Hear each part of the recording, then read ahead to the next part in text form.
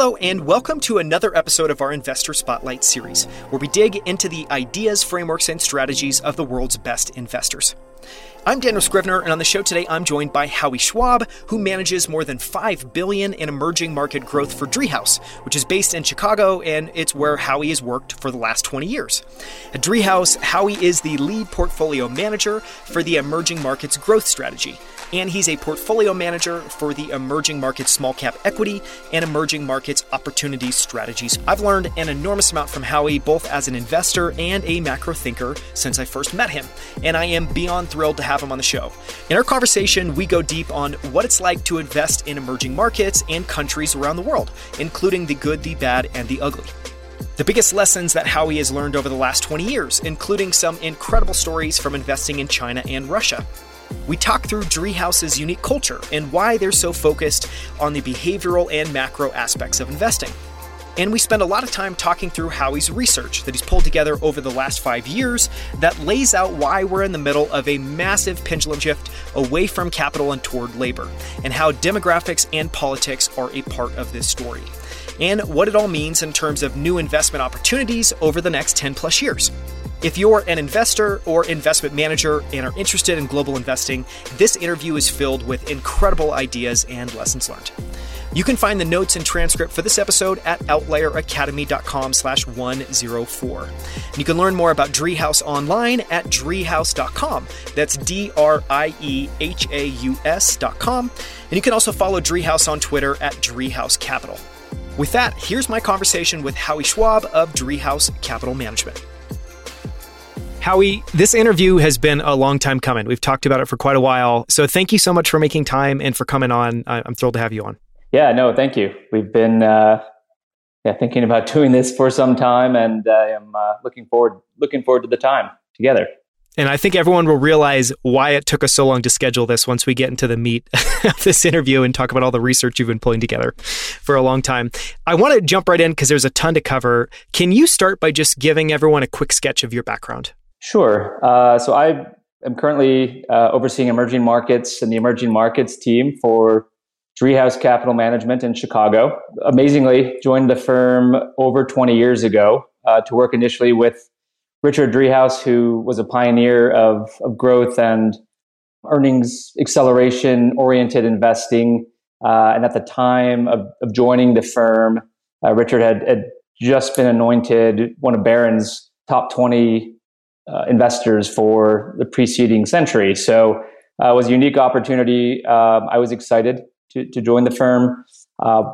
Part of my role with Richard was helping him pivot more aggressively into international and kind of ex-US markets, which was an area of interest to me. And ultimately, in those first few years, we created what is today the international small cap growth strategy for Driehaus. But in 2007, my predecessor on the emerging markets strategy announced that he would be departing the firm. And so we had roughly a 6 to 12 month transition where I was selected to oversee the emerging markets group and the associated strategies, which put me in line to navigate emerging markets and global markets for the first time in that area during 2008, which was fascinating, excruciating, and entertaining all at once. And ever since have been primarily focused on emerging markets, but we may talk about this further. Myself and my co-portfolio manager, we've also been responsible for spearheading global macro research and investing at Driehaus, integrating that and incorporating elements of macro investing further into a bottom-up / growth-oriented approach. And again, if you wish to talk about that, we can do so. I'd love to talk about what you alluded to at the beginning, which was, joining the firm right when, Richard was getting ready to pivot to focus more on global equities and emerging markets, because, arguably the last 20 years have been, a lot has happened in emerging markets and in the globe. But it's also, I think arguably that was an incredibly astute call at the time. Share a little bit about why he was thinking about doing that and some of the rationale or what he was seeing that made him think that was the right thing to do. Sure. So, I think it's a critical lesson that Richard even instilled within me, that he's ultra competitive, which for better or worse is a personality trait that I share. And he was very much against becoming complacent. So because I joined the firm in 2001, Driehaus as a smaller cap kind of oriented growth shop had a phenomenal run in the late 90s. And I think Richard at that point was looking to diversify a bit, given the amount of wealth he had accumulated both personally and at the firm level. And also, he was observing some of the emerging trends that we could see globally, in particular, China's entry into the WTO and some of the associated growth and demographic tailwinds that were likely to drive the international parts of the market. And I remember specifically Richard sort of characterizing the materializing setup in emerging markets specifically as somewhat akin to what he had witnessed in the 1970s, which is really when he sort of came to prominence managing the US kind of micro and small caps. I think the growth opportunities, the dispersion of opportunities, not to mention the fact that many of these growth business models in his mind, and I think correctly so, were essentially replicated in emerging markets from models that we were already familiar with from the US. I mean, in many ways, as we now know, whether commodity consumption or consumerism, the emerging markets were following a pretty well telegraphed trajectory. And I think Richard felt like we could latch on to that cleanly. I want to talk for a second about what it means to invest in emerging markets, because I think for anyone who maybe focuses more on U.S. equities, there's a lot of things that are unique about emerging markets. And so I want to try to string together a few questions and see if you can talk a little bit about what attracted you initially to investing globally and investing in emerging markets. And then if you could just share what is different about investing in emerging markets and what the experience is like. And we'll get into in a second, you have amazing stories of obviously some key moments in time, but just at a high level to talk about that. Sure. So more nuances than perhaps I anticipated, and so there's been a lot of learning lessons along the way. I think two main factors stand out. One, the way that these international and emerging markets value capital markets in terms of litmus tests of the economy's health, or here in the US, where we have presidential elections where the presidents are lauding, the stock market's performance as some measurement of success, that really isn't always the case in emerging markets. I think, there you encounter much more populism, much more fiscalism. Obviously, corruption is much higher. And so in some ways, the risks of impairment and drawdowns are greater.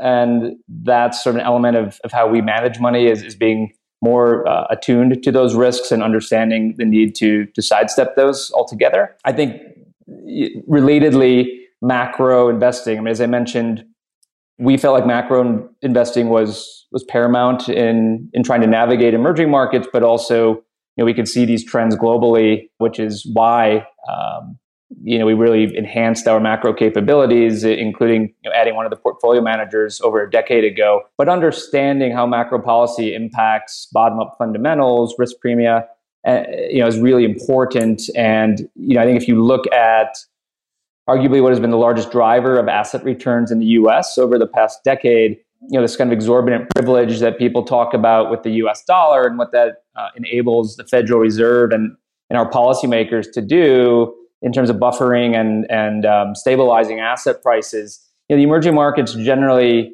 are not equipped with similar capabilities. So countries like Turkey or like Brazil would like to cut interest rates aggressively and drive up asset prices, but the reality is that the release valves in emerging markets there's far more pressure built up beneath those, at least for the time being. So what we see is Turkish equities rally, but the currency depreciates by 30 or 40% over the same time, or sovereign debt rates explode higher, whereas a country like the U.S. has been able thus far to sort of circumvent that. So I think those are crucial. I think similarly, understanding who's sort of on sides with various government entities. It's not universal, but in a majority of those markets, it's important to understand which companies are sort of on sides with the prevailing government as opposed to the opposition government, and that additionally is complex as well. So I think those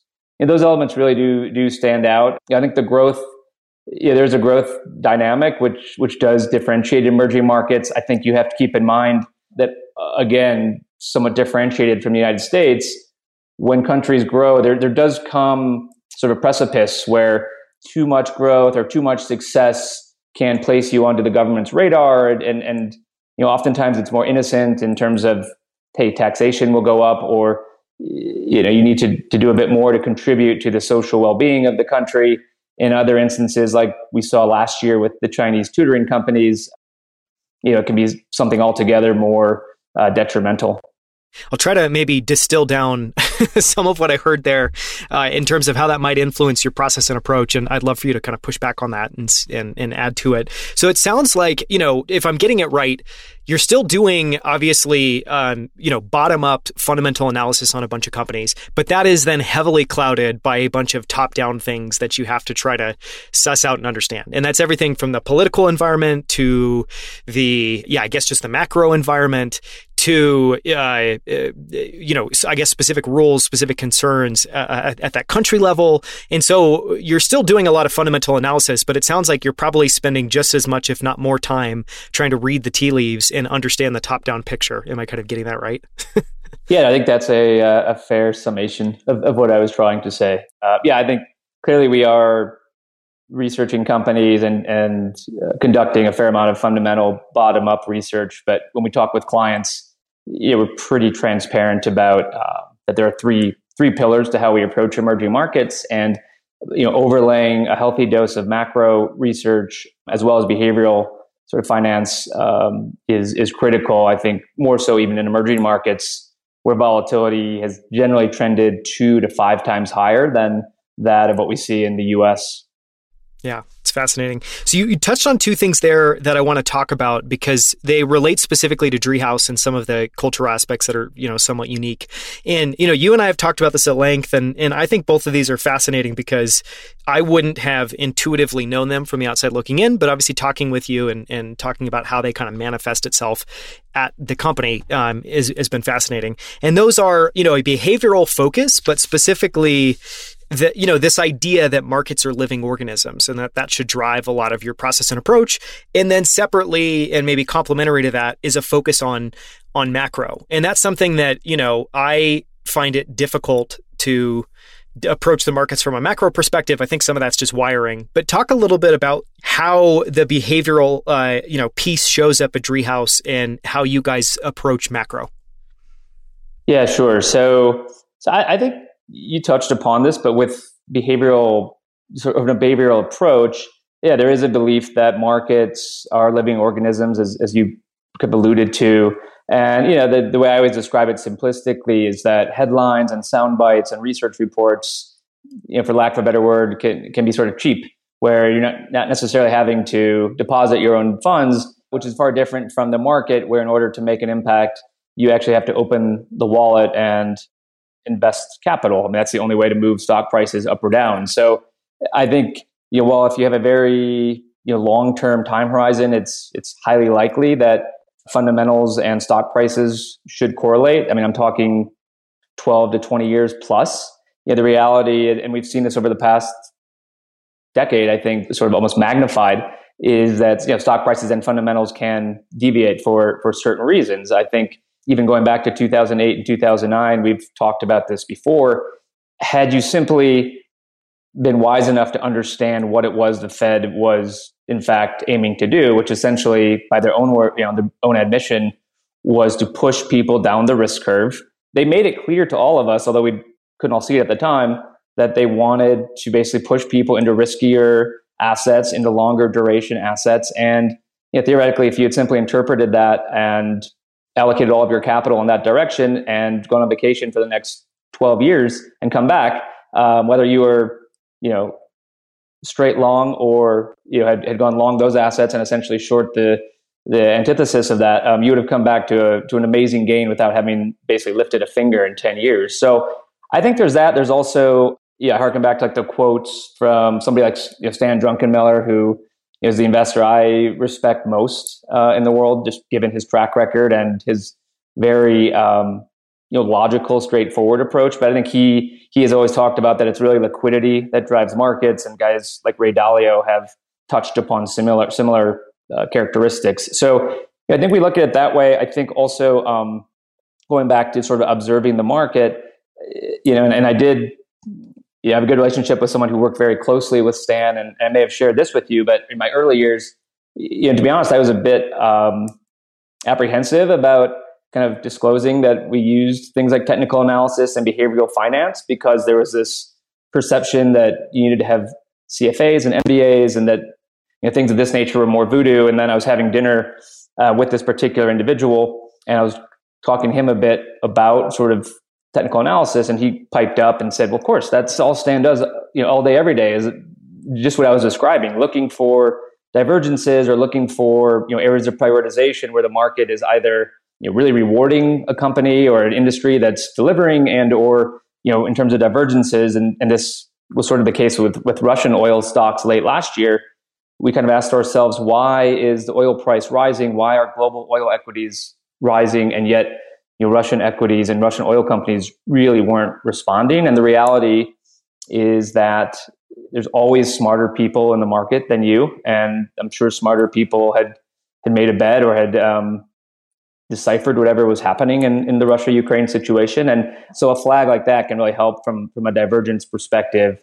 But we talk a lot about optimization as well. And so if we have two different companies where we've identified the bottom-up catalysts and triggers, and each, and then related industries or similar business models, and each of those companies is, let's say, achieving the catalysts that we've outlined successfully, we would anticipate a certain performance profile. And if one of those companies is fulfilling those criteria and one of the companies is not fulfilling those criteria, we'll optimize and simply shift into the company where not only do we think we understand the business case, but also we understand why the stock price is moving. And not to keep belaboring this, but it's not something that I was involved with directly. But had we been involved in a situation like Enron, where I think it was like 64 of 65 analysts had a buy rating, and all of Wall Street was hoodwinked, it would have been something similar, where we would have outlined catalysts, and even had we been bullish on the stock, with these kind of persistent, like, hey, they're meeting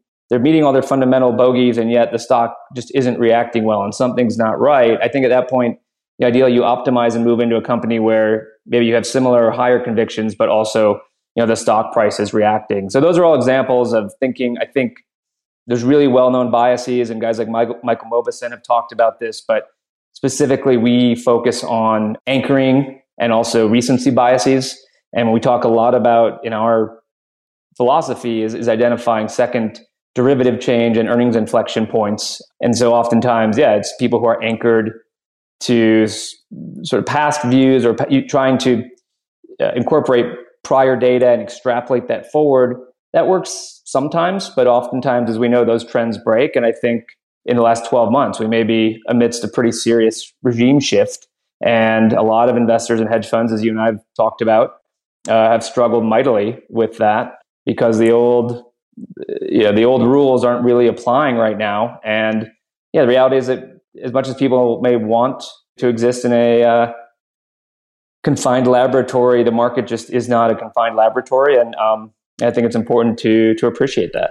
Yeah. I mean, you touched on multiple things there that I think are unique about investing and what make it so challenging and, so fulfilling, especially for competitive people. But, I love the example you shared of, doing bottoms up analysis on similar companies and then using technical analysis, I guess, to validate that what you thought was happening is happening. And if it's not, and if there's divergence among a couple of different companies, going with the one that's moving in the pattern that you understand, that makes sense to you, that you underwrote. You also talked about, just this idea of being hoodwinked. And I think, it reminds me of some of the comments you made earlier in the interview, just around the challenges of emerging market investing, where you're investing in markets, in systems, in countries that are relatively younger and relatively underdeveloped. And part of that is, I think you could, maybe call it fake it till you make it. You could, some of it's outright fraud, obviously, but there's this sense of, companies emerging companies in particular are trying to tell a very compelling story, and having to really push back on that and make make sure that that's real.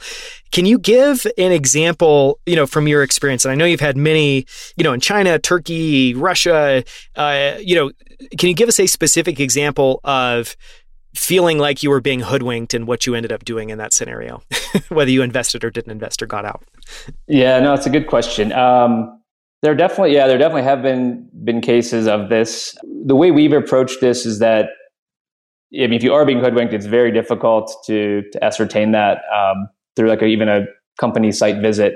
So we talk a lot about patterns, which is looking at, whether it's sectors or areas or countries, patterns of companies that simply are more prone to this. And I think, a couple examples spring to mind where we either avoided the area or avoided the sector. There's a period of several years where Chinese companies that were listing in Singapore, I think they're referring to them as red chips at the time.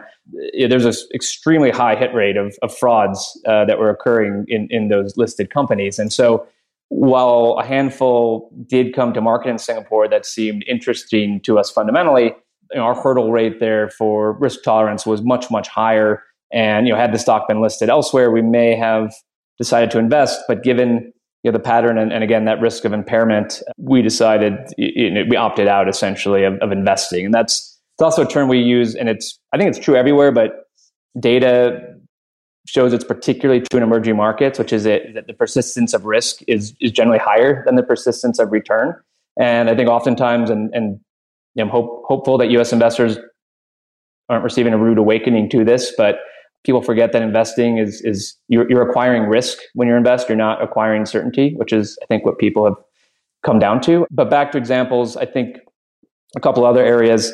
The Sino-Forest was a really well documented fraud in China, and I think again we were not involved, but whenever we looked at any sort of agriculture or resource company in China that where a large part of their value or growth was coming from tangible assets like forestry, acreage, or agricultural produce, animals, things of that nature, we've also really been quick to discount. So I think that there's those areas. There's also, to be frank, discussions you're having with, for example, when we used to meet with Russian companies, where it was almost, we're having discussions where essentially it was almost like open kimono, that they were hoodwinking you and it was just sort of a matter of doing business. Because, and I think that's what's always a bit shocking initially, is that in a lot of these countries, like corruption is tolerated to a certain extent. And I remember there's a CEO of a large US multinational that you would recognize, where they conducted business in Mexico. And I remember him describing to me a certain financial kind of department they had, or classification they had, which was basically for paying bribes, because that's just part of doing business in Mexico. So there's definitely been those situations in the past. And a lot of that, as much as people may want to believe that you can be an expert, you've had some really good investors who have been duped on frauds in the past. So our view is a sort of a combination, again, of those patterns. Obviously, we are meeting with these companies and you're trying to use intuition. But lastly, I think also going back to behavioral finance and looking for divergences in several cases, reacting quickly when stock prices start to veer away from fundamentals has helped us. And we recognize, in emerging markets, the need to be much more nimble. So that's just a few of the examples. Yeah, it's fascinating. I'm going to steal. I love that quote. The persistence of risk is higher than the persistence of return. Because I think it's a very, very graceful way to say that. Yeah, and to be fair, I may have borrowed that from a paper somewhere else. So just that's okay. That's okay. You're just passing it on. So I want to now shift and get into the meat of what I think we're going to talk about today, which is you've been putting together this, I don't even know, 20 plus page PDF that we've talked about and gone over quite a few times, that you've just called Pendulum Shift. And it's basically a culmination of an enormous amount of research, charts, data points that, you've been putting together into a narrative around where we've been and where we're going. And I think it's fascinating. And there's a bunch of conclusions and ideas there I want to talk about. I just want to start first with just the simple question, how long have you been doing this research and what was the impetus to put this together in the first place? Yeah, so I think, it's been almost 4 years. In reality, the impetus started over a decade ago when we created this kind of macro portfolio management role. we had a view, and I think emerging markets were much earlier in the process, that macro was going to play an increasingly significant role in markets. And I think looking at some of these key aspects, like particularly the financialization of our economy, which we will talk about quite a bit, I'm sure, it just sort of led me to that. And so I think after we'd created the macro role for the next several years, I was aware of it, cognizant the reasons for creating the role in the first place were materializing kind of in spades, and I would say surpassing our expectations of how quickly macro was coming to the fore. And as I continued to read these different anecdotes and studies that substantiated what we were thinking, I just began to just sort of cut and paste them. And you've seen some of the preliminary versions of this paper, which were very sort of scattered. It was very loosely structured. But as I pasted more and more of these, and even now to this day, when I go back and review some of the data, it's sort of breathtaking what you see evolving. So that was kind of the impetus. It just sort of morphed from what we were seeing on the macro side to then seeing both evidence financially and also kind of qualitatively and quantitatively that sort of confirmed what we were thinking. And I really wanted to get those views down, but also begin to try and identify what I thought were several of the key drivers or takeaways affiliated with that. So I want to, we'll start to get into some of the pieces there around financialization, debt, rising inequality, generational shifts. But I think it would be helpful for everybody to just start super high level. Can you just share kind of a snapshot of the takeaway in terms of where we've been and kind of what's played out over the last, say, 10, 20 years? So, I think, and this is still the issue, I think, with what the classrooms teach as well, there's still the majority of investors want to believe that GDP and economic growth and company fundamentals are the predominant driver of stocks. And again, depending on your time horizon, I'm not here to really dispute that or challenge. But I think there's ample evidence that's shown that because of what policymakers have done, and something happened, I've yet to really put my finger on it. Maybe if we ruminate and have ideas, something happened between like the late 70s and early 80s. And maybe it was Volcker sort of marking the peak of, inflation combativeness, and then Reaganomics in the 80s sort of ushering in this massive hysteria in Wall Street. But that's the point at which you just see a lot of these like financial ratios move higher.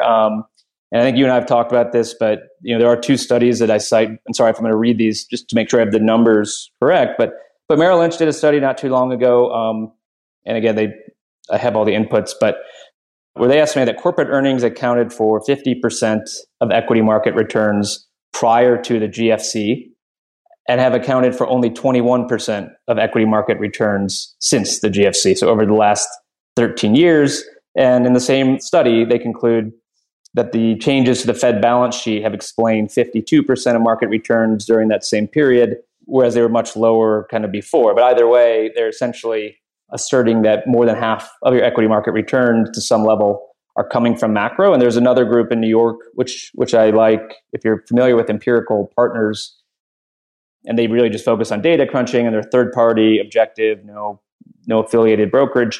And they had a similar study, which showed that between 1950 and 1980, nearly 100% of real returns stemmed from growth rates in the real economy.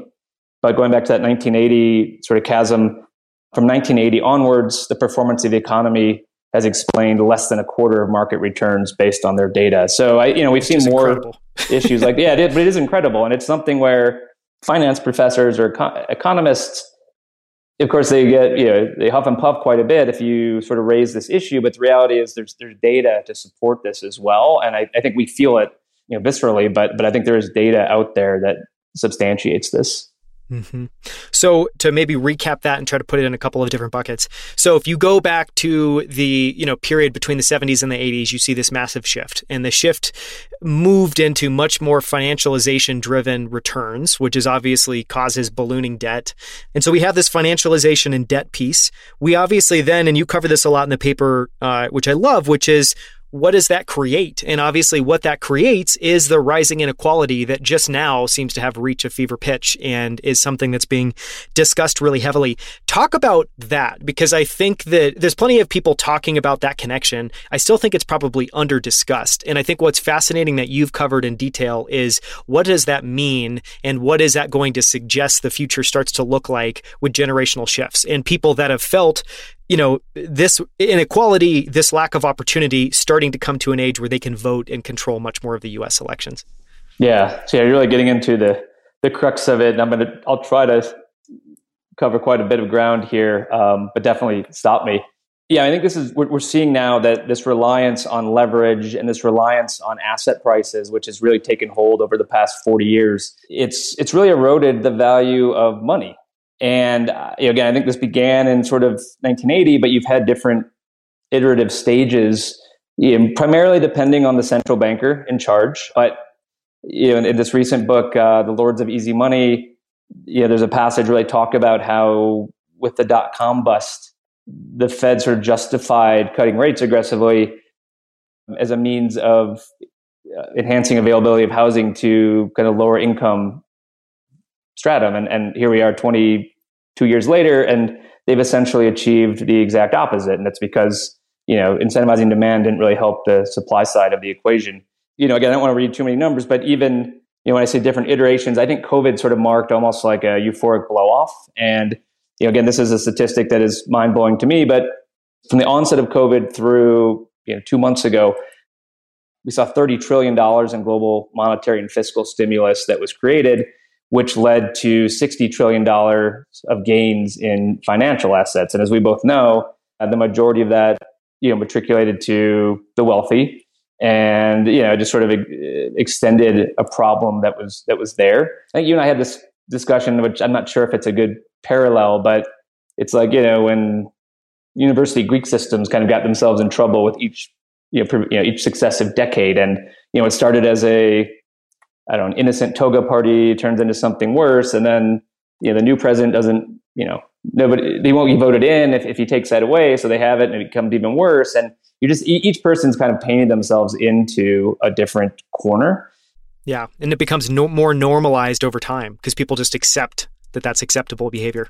Yeah, exactly. And so that's, I almost, feel, sympathetic for Powell because, financial assets today are over 300% of our global GDP. And that ratio was 90% 30 years ago. And also during that same period, U.S. debt has grown 30x and now surpasses 30 trillion. And I think really importantly, U.S. household wealth per GDP is now 590%, which is essentially double where it was 30 years ago. But as we both know, that has really been unequally distributed. And now you have the savings glut, which there's a lot of economic studies demonstrating that that has sort of this distorted impact on the economy. So yeah, I think you look at these numbers and you look at the fact that whereas between that 1950 to 1980 period, we required about 1.75 units of debt for each unit of GDP. That number today is 5x.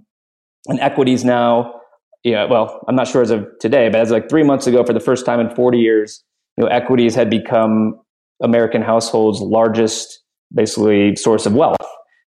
And so, you can see this economy that's it's asset owner heavy, it's capital owner heavy, and it's sort of labor light. And I think there will be a reaction to that. And I think we've seen already, groups like the Business Roundtable who have come out within the past 3 years and shifted their ethos to favoring stakeholders rather than shareholders. And I think things like ESG as well are favoring this. And now we're beginning to see the upshot of this on the wage side as well. I think the last thing, again, sorry to throw just so much data at you, but I think it helps paint a picture. Family income in real terms is about 200% higher than it was in 1950 for the 95th percentile, or the 5% wealthiest Americans, whereas it's flat for the bottom 20th percentile, during that same time. So, how we reconcile this is going to be difficult. I think going back to your demographics question, probably the most worrisome, or one of the most worrisome aspects to me is that every generation born from 1950 and beyond, you've seen sort of their forward outlook or their forward real income wage potential be somewhere between slightly to to significantly lower than their parents' generation. And up until the kind of 50s and 60s, people that were being born in those generations, it had been the opposite, where in America, each successive generation was sort of had a brighter outlook. So I think we'll have to combat that. And just a couple more, just because I think they are really meaningful. When you think about financial assets and what's happening even recently, home values have appreciated by 120% between 1965 and today. Incomes have increased by 19% over that same time.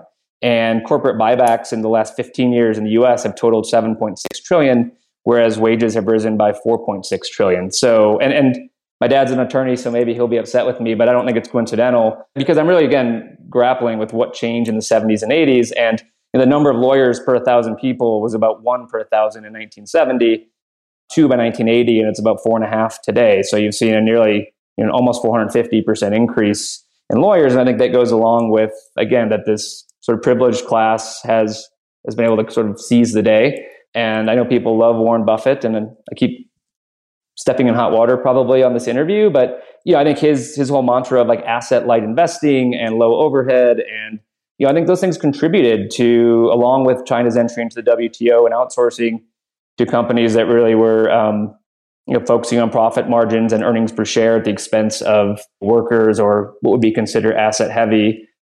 And so that will get us into this demographic discussion for sure. Yeah.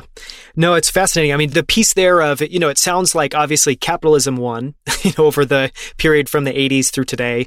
The top 5% definitely won. And then the stats around the remaining 95% are just absolutely staggering to go that period of time and have flat and consecutively flat to negative outlooks, which obviously, that cannot, I think just thinking rationally, it would seem that cannot continue forever. That certainly has a breaking point. I want to just talk about one thing. I want to go back to one thing we discussed there, and then we'll pop back over and talk about some of the demographics. But I want to talk about debt, because I think I want to get your thoughts around, obviously, when you share some of those stats, I think you shared something like 1.75, debt needed for, to generate 1 unit of GDP to 5 units of debt needed to generate 1 unit of GDP today. I'm sure people look at that. Obviously, it's backward looking. When you just say those stats, it sounds like, oh my, wow, it's basically gone up 10x, or not quite 10x, I guess, 3x, 3.5x, something like that over that period. But I'm sure there are people that also argue there's no reason this can stop. What's your take on, can this continue? How big can this become? Or are we really at a tipping point? How do you think about that? How do you feel about that? That's like the primary question to be asking. And I always have to sort of emphasize that, my point of my conclusion isn't doomsday, the world is going to end. I think financial repression is going to persist with us for a long time. I do think ultimately that inflation has been proven as the way out, not maybe the inflation that we are experiencing now, but the inflation in terms of the debt burden that we have. And I think even in terms of how do we handle these sort of inequality issues, unleashing more populism, more fiscalism, and somehow getting that velocity of money back up is important. I don't think that we'll tolerate a return to the sort of disinflationary period that we've seen in the past 25 or 30 years, because politically that's becoming less palatable. We started to talk about demographics, but I do think it's 2030 roughly where the Gen X, Gen Y, Gen Z percentage of the population that will be voting surpasses the older generations, specifically the boomers. And I think by 2039 or 2040, they'll account for almost 2/3 of the voting population. So I think you'll see very different views come in.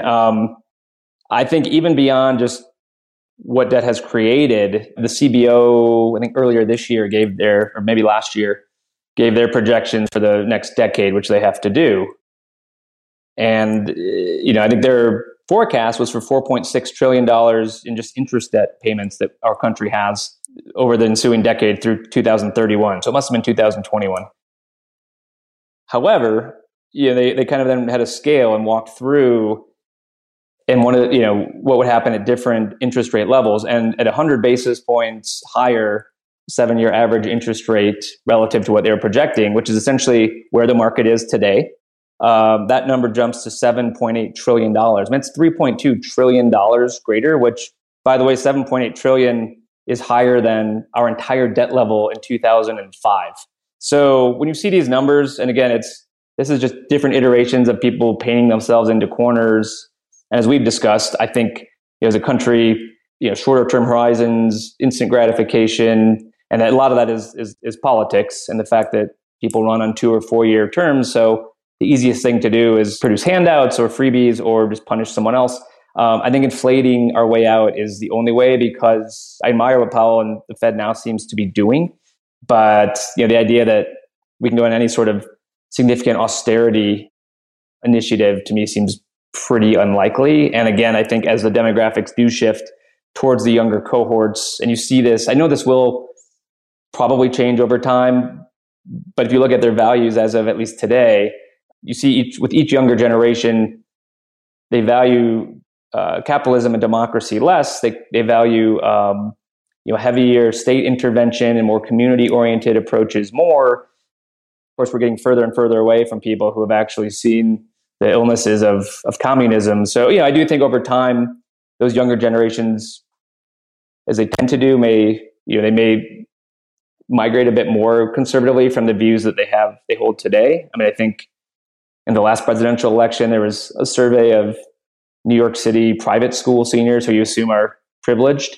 And I think it was Bernie and Elizabeth Warren received 90% or 80% of the vote, and candidates like Trump received 0. So I think that will shift a bit. But I think the last thing I would just add, which I think is really interesting read across for just how the political parties will behave, is that it's really the Hispanic speaking population that is going to grow. And it's also positive in a way. I mean, the demographic story in the US, assuming immigration is allowed to flourish, is actually quite healthy relative to the rest of the world.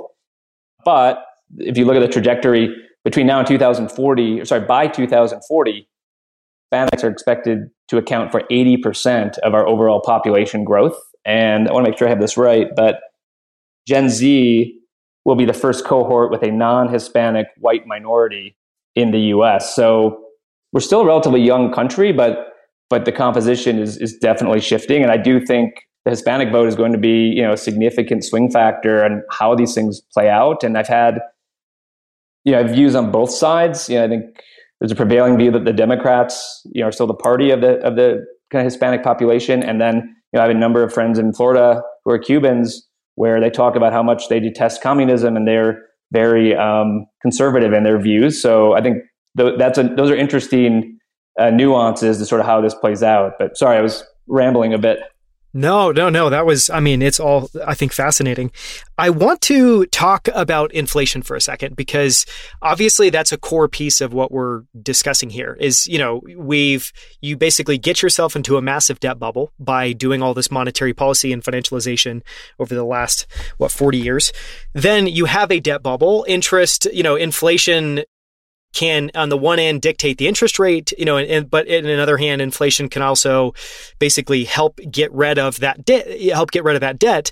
And, I want to talk about inflation because it's a key piece of what you're discussing. And my take on it is, even the word, I think, sounds relatively positive. What's really happening when inflation is doing its work is, money's getting debased, but debased sounds much worse than inflation, which sounds relatively positive. Like, our portfolios are inflating. Maybe my bank account's inflating.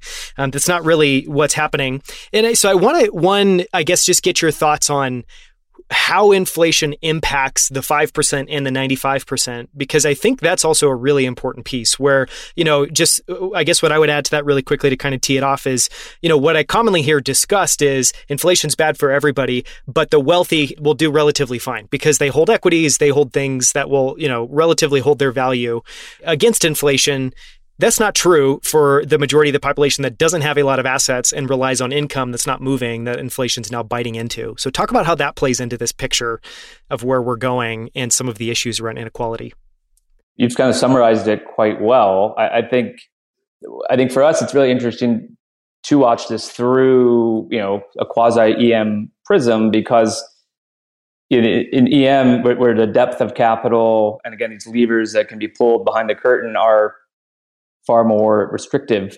We have already seen this sort of play out in different levels. But I think, clearly the way this inflation is playing out, and I think, subsequently why the Fed is so aggressively trying to jawbone rates higher at this point is because they absolutely have to quell animal spirits, because animal spirits and inflation expectations are just as important for them. In the past, we've always talked about the signaling as the Fed would try to achieve their goals without having to actually implement the policy. I think, an economist I know had mentioned that the Fed had spent the last 10 years always conjuring up excuses for retaining easier policy than they should have. And in the past 6 months, it's completely reversed, where they're now coming up with sort of excuses. Even when the market is signaling, hey, policy error potentially ahead, Powell has to back off, because to your point, they're trying to address this sort of unequal impact, which will be really difficult. I mean, Miami is probably not a fair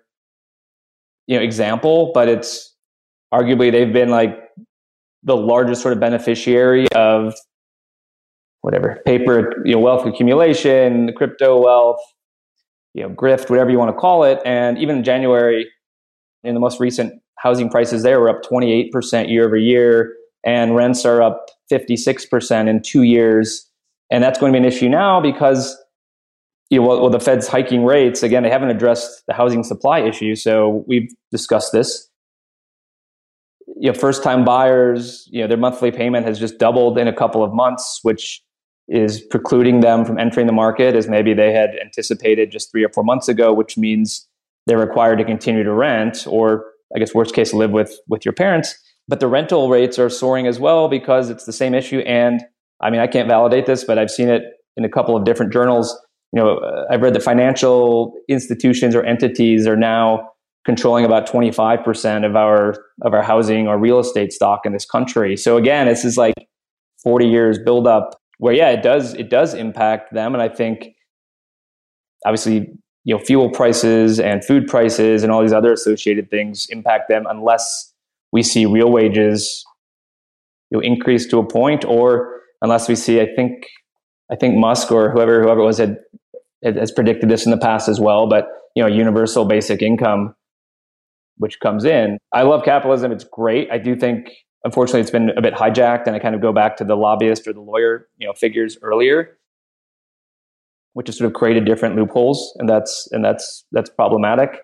But we'll just have to kind of see how it plays out. But I think addressing that will require, there's going to be a more populist tilt to however this is going to be addressed. And sorry, what I meant to say too was, unfortunately, the private sector, not unfortunately, but the private sector is just always much more nimble and arguably much smarter than the public sector. And I think you could speak to tech much more than I could, but I think even looking at in the past 40 years, areas where the government sort of intervened in theory to try and help the lower incomes, primarily education and healthcare, with subsidies and these plans. And what's happened is that those are probably the two most explosive. I mean, those areas have experienced inflation for decades.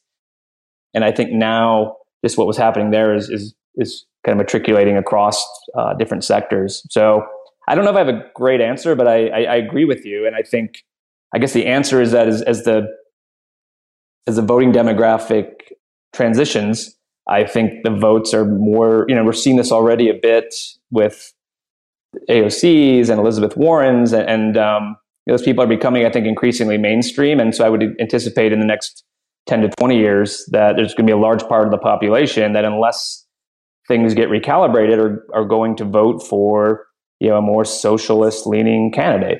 That would just be and that's how our democracy typically works. Like, right, if all these data, I think the statistics are almost irrefutable, but if 70, 80, 90% of your voting population essentially is losing on a relative basis, they should theoretically vote for change. Mm-hmm. Yeah, it's interesting. I mean, what immediately comes to mind when you talk about that shift is something like canceling student debt, which, from my perspective, feels to almost have reached a fever pitch. And yet from the data that you're saying is like, no, maybe not. Maybe it's actually where it's going to continue to become a bigger and more vocal issue for the next 10 years. And it's going to be something that we're going to address in 2030, once this demographic shift starts to happen. Anyway, so it's just fascinating to kind of like zoom this, what we've been discussing, down into a single topic like that and use it as a lens to look at how that might might play out. I want to talk next about conclusions, and specifically conclusions for investors at large. And this isn't advice. I think what this is one of the things I thought was fascinating is, clearly when you talk about financialization, you talk about this euphoric release valve that happened in 2020, 2021, specifically 2021, at least from my personal perspective. And, as we've also talked about, then we've seen almost a whiplash of a regime shift over the last 6 months, which I think has taken a lot of people by surprise. And so, you and I have had the discussion of that is a uniquely difficult part of investing, specifically in public markets, is you have, your kind of strategy, you have your tactics, and then you also have this regime that, it plays a role. And when that changes as dramatically as it has, and what we're talking about there is a shift from, long duration, unprofitable but high upside, stocks and equities and companies, into now people are basically discounting all of those and saying, no, let's go for more of the sure thing. That has a bunch of implications. So I just want to ask the question, what are your conclusions about where people should be investing or where people should be looking going forward? And basically what is no longer working? Yeah, well, I think, you and I have had extensive conversations. The catchphrase is like labor versus capital. But, and I borrow this from a firm in London that employs this capital cycle investing, where they more so focus on supply than demand. Yeah, I think you want to buy real assets. I do think, it's not a knock on tech, for example, but during this financialization period where interest rates have dropped consistently and stimulus has grown, I think obviously technology is going to be a critical part of the future. It's been sort of a golden age if you wanted to emulate these models of attracting traffic and top line growth with minimal worries about earnings or how to fund that growth through your own internal cash flows. And I think so if we're in a regime shift, we've reached toward the end of the secular bond bull market, which, by the way, doesn't mean that we may not go sideways for years. I'm not convinced that rates are going to be at 10 because per the earlier data, I think that breaks the system. So you'll see repression, you'll see things like yield curve control, but I think the government recognizes that they can't allow markets to really operate freely. Again, I want to veer away from saying it's doomsday. I think they will. More inflation probably makes sense. That's the surest way to debt monetization. But I think going back to why we would assert that macro is really important. And this again sort of links with how EM has worked more frequently than the US in the past. I think understanding these policy dynamics and policy shifts will be important, whether it's infrastructure programs or how the US goes about reshoring everything from drug APIs, where during COVID we realized that 80 to 90% of our supply of APIs was coming from China, and that seemed pretty irresponsible. And I'm from the Midwest, and I think there's a strong case, as we've discussed, that the Midwest ends up potentially being a big beneficiary in terms of politically, I think, to win swing votes where somebody would want to reshore the votes, and then not to mention the climate change dynamics we've talked about.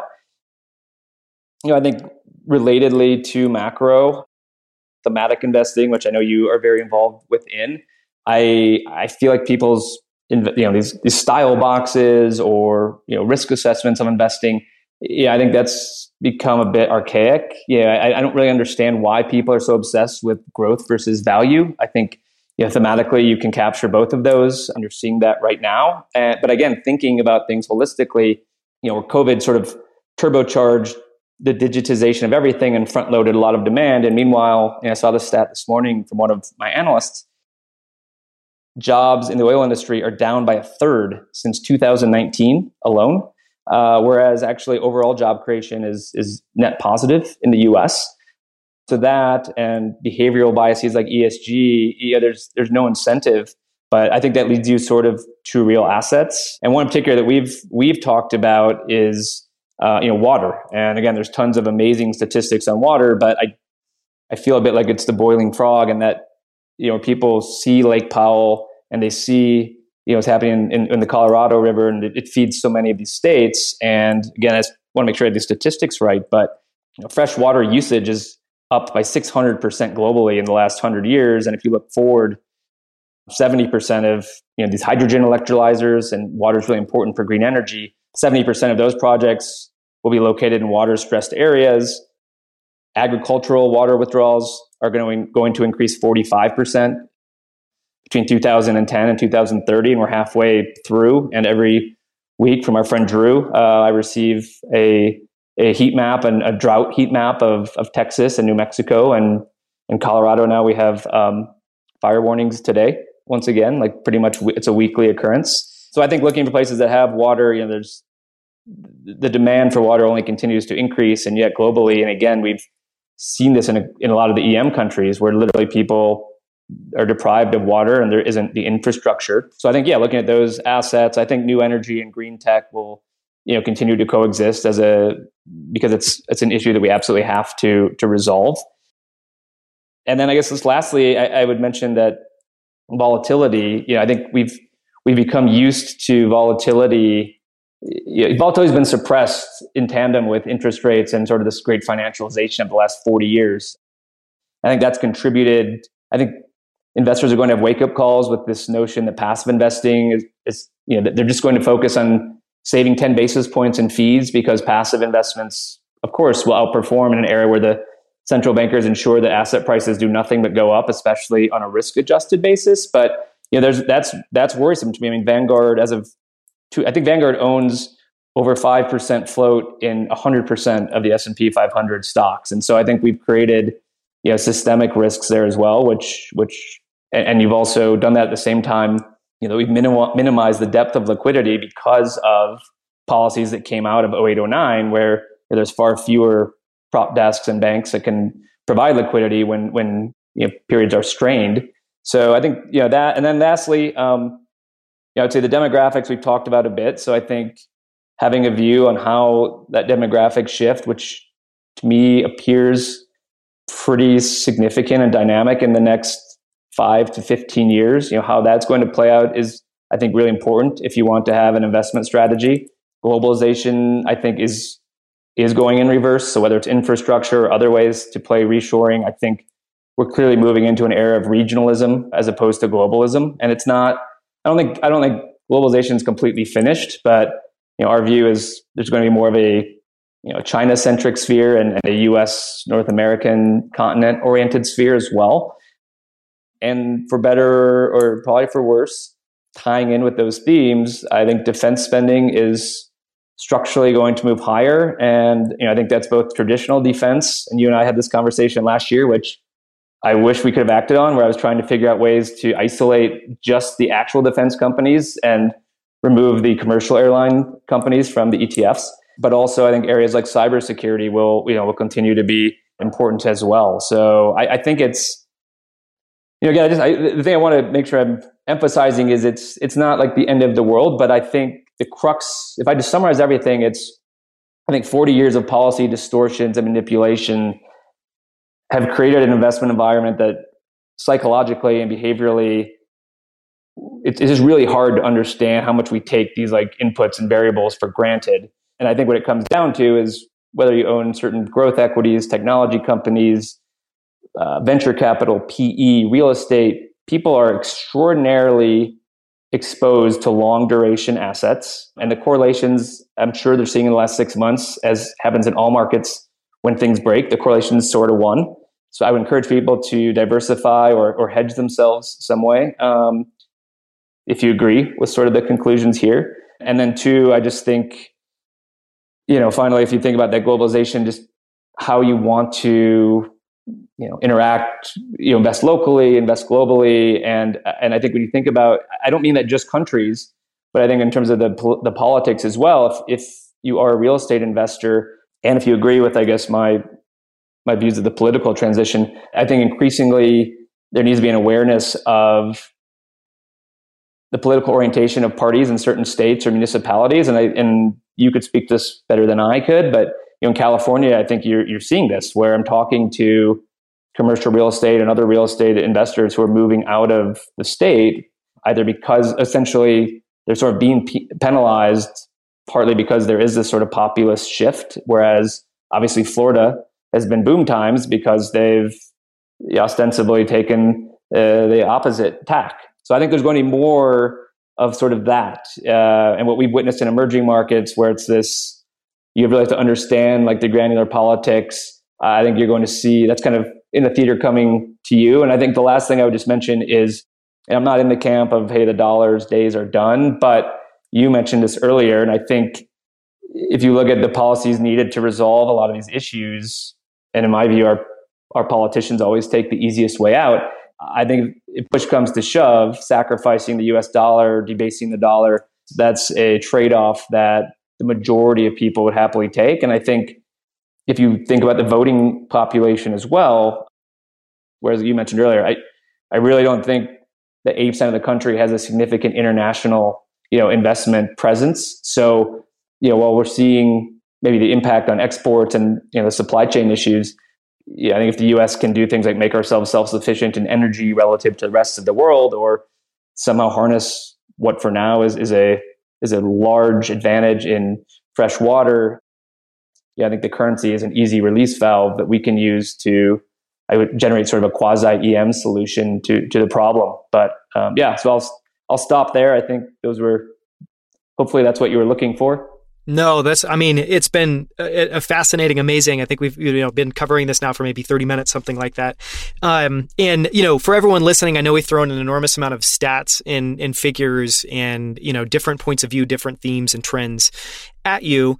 But, I think, and Howie, thank you so much again for coming on and sharing this, because, just to go back to, for me, the way I would summarize all this is I think it's all in the name of the paper that you put together, which is just pendulum shift. And it's this idea that, it's almost like literally right now in time, we're making our way through a door, and the last 40 years are basically what came before. And, the next 15, 20 years, and I think, as you laid out, I think 5 to 15 seems somewhat dramatic in terms of the changes that are going to happen at the demographic level, at the financialization level, at the debt level, is just staggering. And so I think hopefully this has been for everyone listening what it's been for me, which is just an enormous wealth of things to think about, to consider as I'm, one, interpreting the news, and I think, trying to watch how things continue to play out, and two, how I'm thinking about where, I should be investing, how I'm thinking about that stuff. So thank you so much for sharing that, Howie. I want to end with just talking a little bit about advice for investors. And this is, so you've worked at Driehaus for the last, 20 plus years. You manage more than $5 billion, in capital today. You've done that in enormously, what I would, describe as enormously challenging markets. It's almost like if we were playing a video game, if you choose to invest in EM, it's like you crank up the difficulty score rather than playing the easy game, you play the difficult game. So I think you have a wealth of wisdom to share. What is some of what do you credit with your success, and what is some of your advice, just very generally, for other investors? I think being open-minded and malleable is truly important.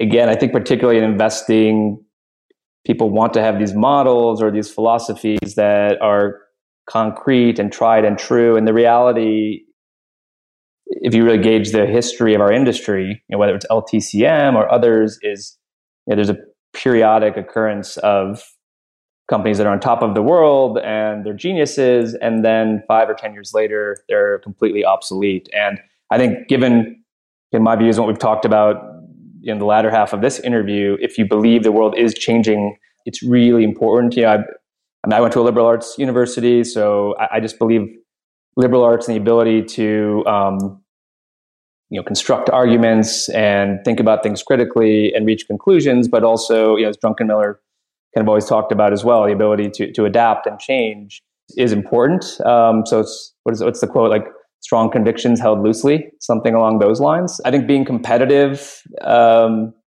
least if you want to be in the professional investment game, again, in terms of quotes that I find interesting, Richard Driehaus, one of my favorite quotes of his was, he would just say, "Hey, if you don't want to win, don't worry, you won't."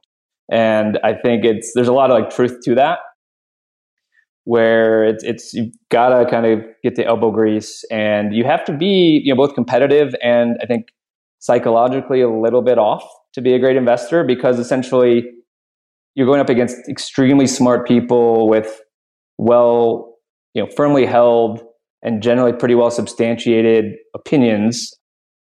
And the ability to sort of have conviction in the face of that is really challenging. So yeah, I think those are probably the big ones. I think the last thing, and kind of going back, to another drunken Miller, but he talks a lot about how the best investment managers he's ever met are hyper fixated on their failures and sort of come with a healthy dose of humility. And there's so many arrogant people in this industry. And so, yeah, I think if you are competitive and if your true interest really is being the best investor rather than, the paycheck or, the number of houses you can acquire or something along those lines, I think I'd like to think of how I am. Like, the successes are great, but the pain, it's like the emotions of like loss versus winning. I mean, the emotions that, intensity I get from losing or failure is significantly more than my successes. And I think you sort of need to have that mindset in order to persist in this industry for a long time. So I think those are probably the key things I would mention. I think lastly, something I realized belatedly, and you've been helpful in this too, is casting as wide of a net as possible and really building out your network. I mean, some advice I even give, particularly to young kind of college graduates, is that I'm just like blown away by how much great content there is available for free now through newsletters and podcasts such as this and conferences that are available on YouTube. There's like an abundance of knowledge that wasn't available 20 years ago. So I think capitalizing on that and exploiting that is beneficial as well. No, I couldn't agree more, especially with your last point, which leads to another maybe piece of advice, which is get good at setting aside time to actually do deep research. Because I think that that's something that I find difficult. And, if it's true that there's amazing information that's free, that, even just if you just locked yourself in a room, you only had access to YouTube, the amount of amazing talks, whether it's Google Talks or investment talks or Berkshire Hathaway meetings or whatever it is, that's on YouTube is just absolutely staggering. It made me think of another quote someone had, which I agree with.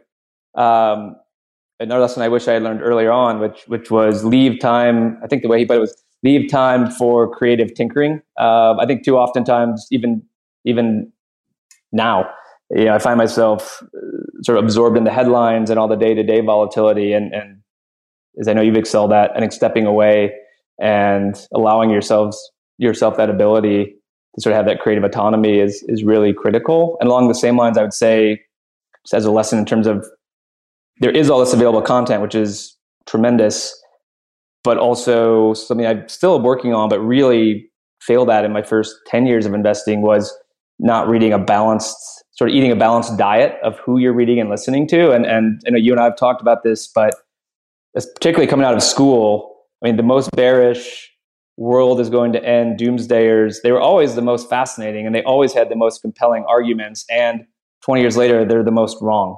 So read them, but then try and find someone equally positive so that you can interpret for yourself what the, kind of logical path forward is based on your own interpretation. Yeah.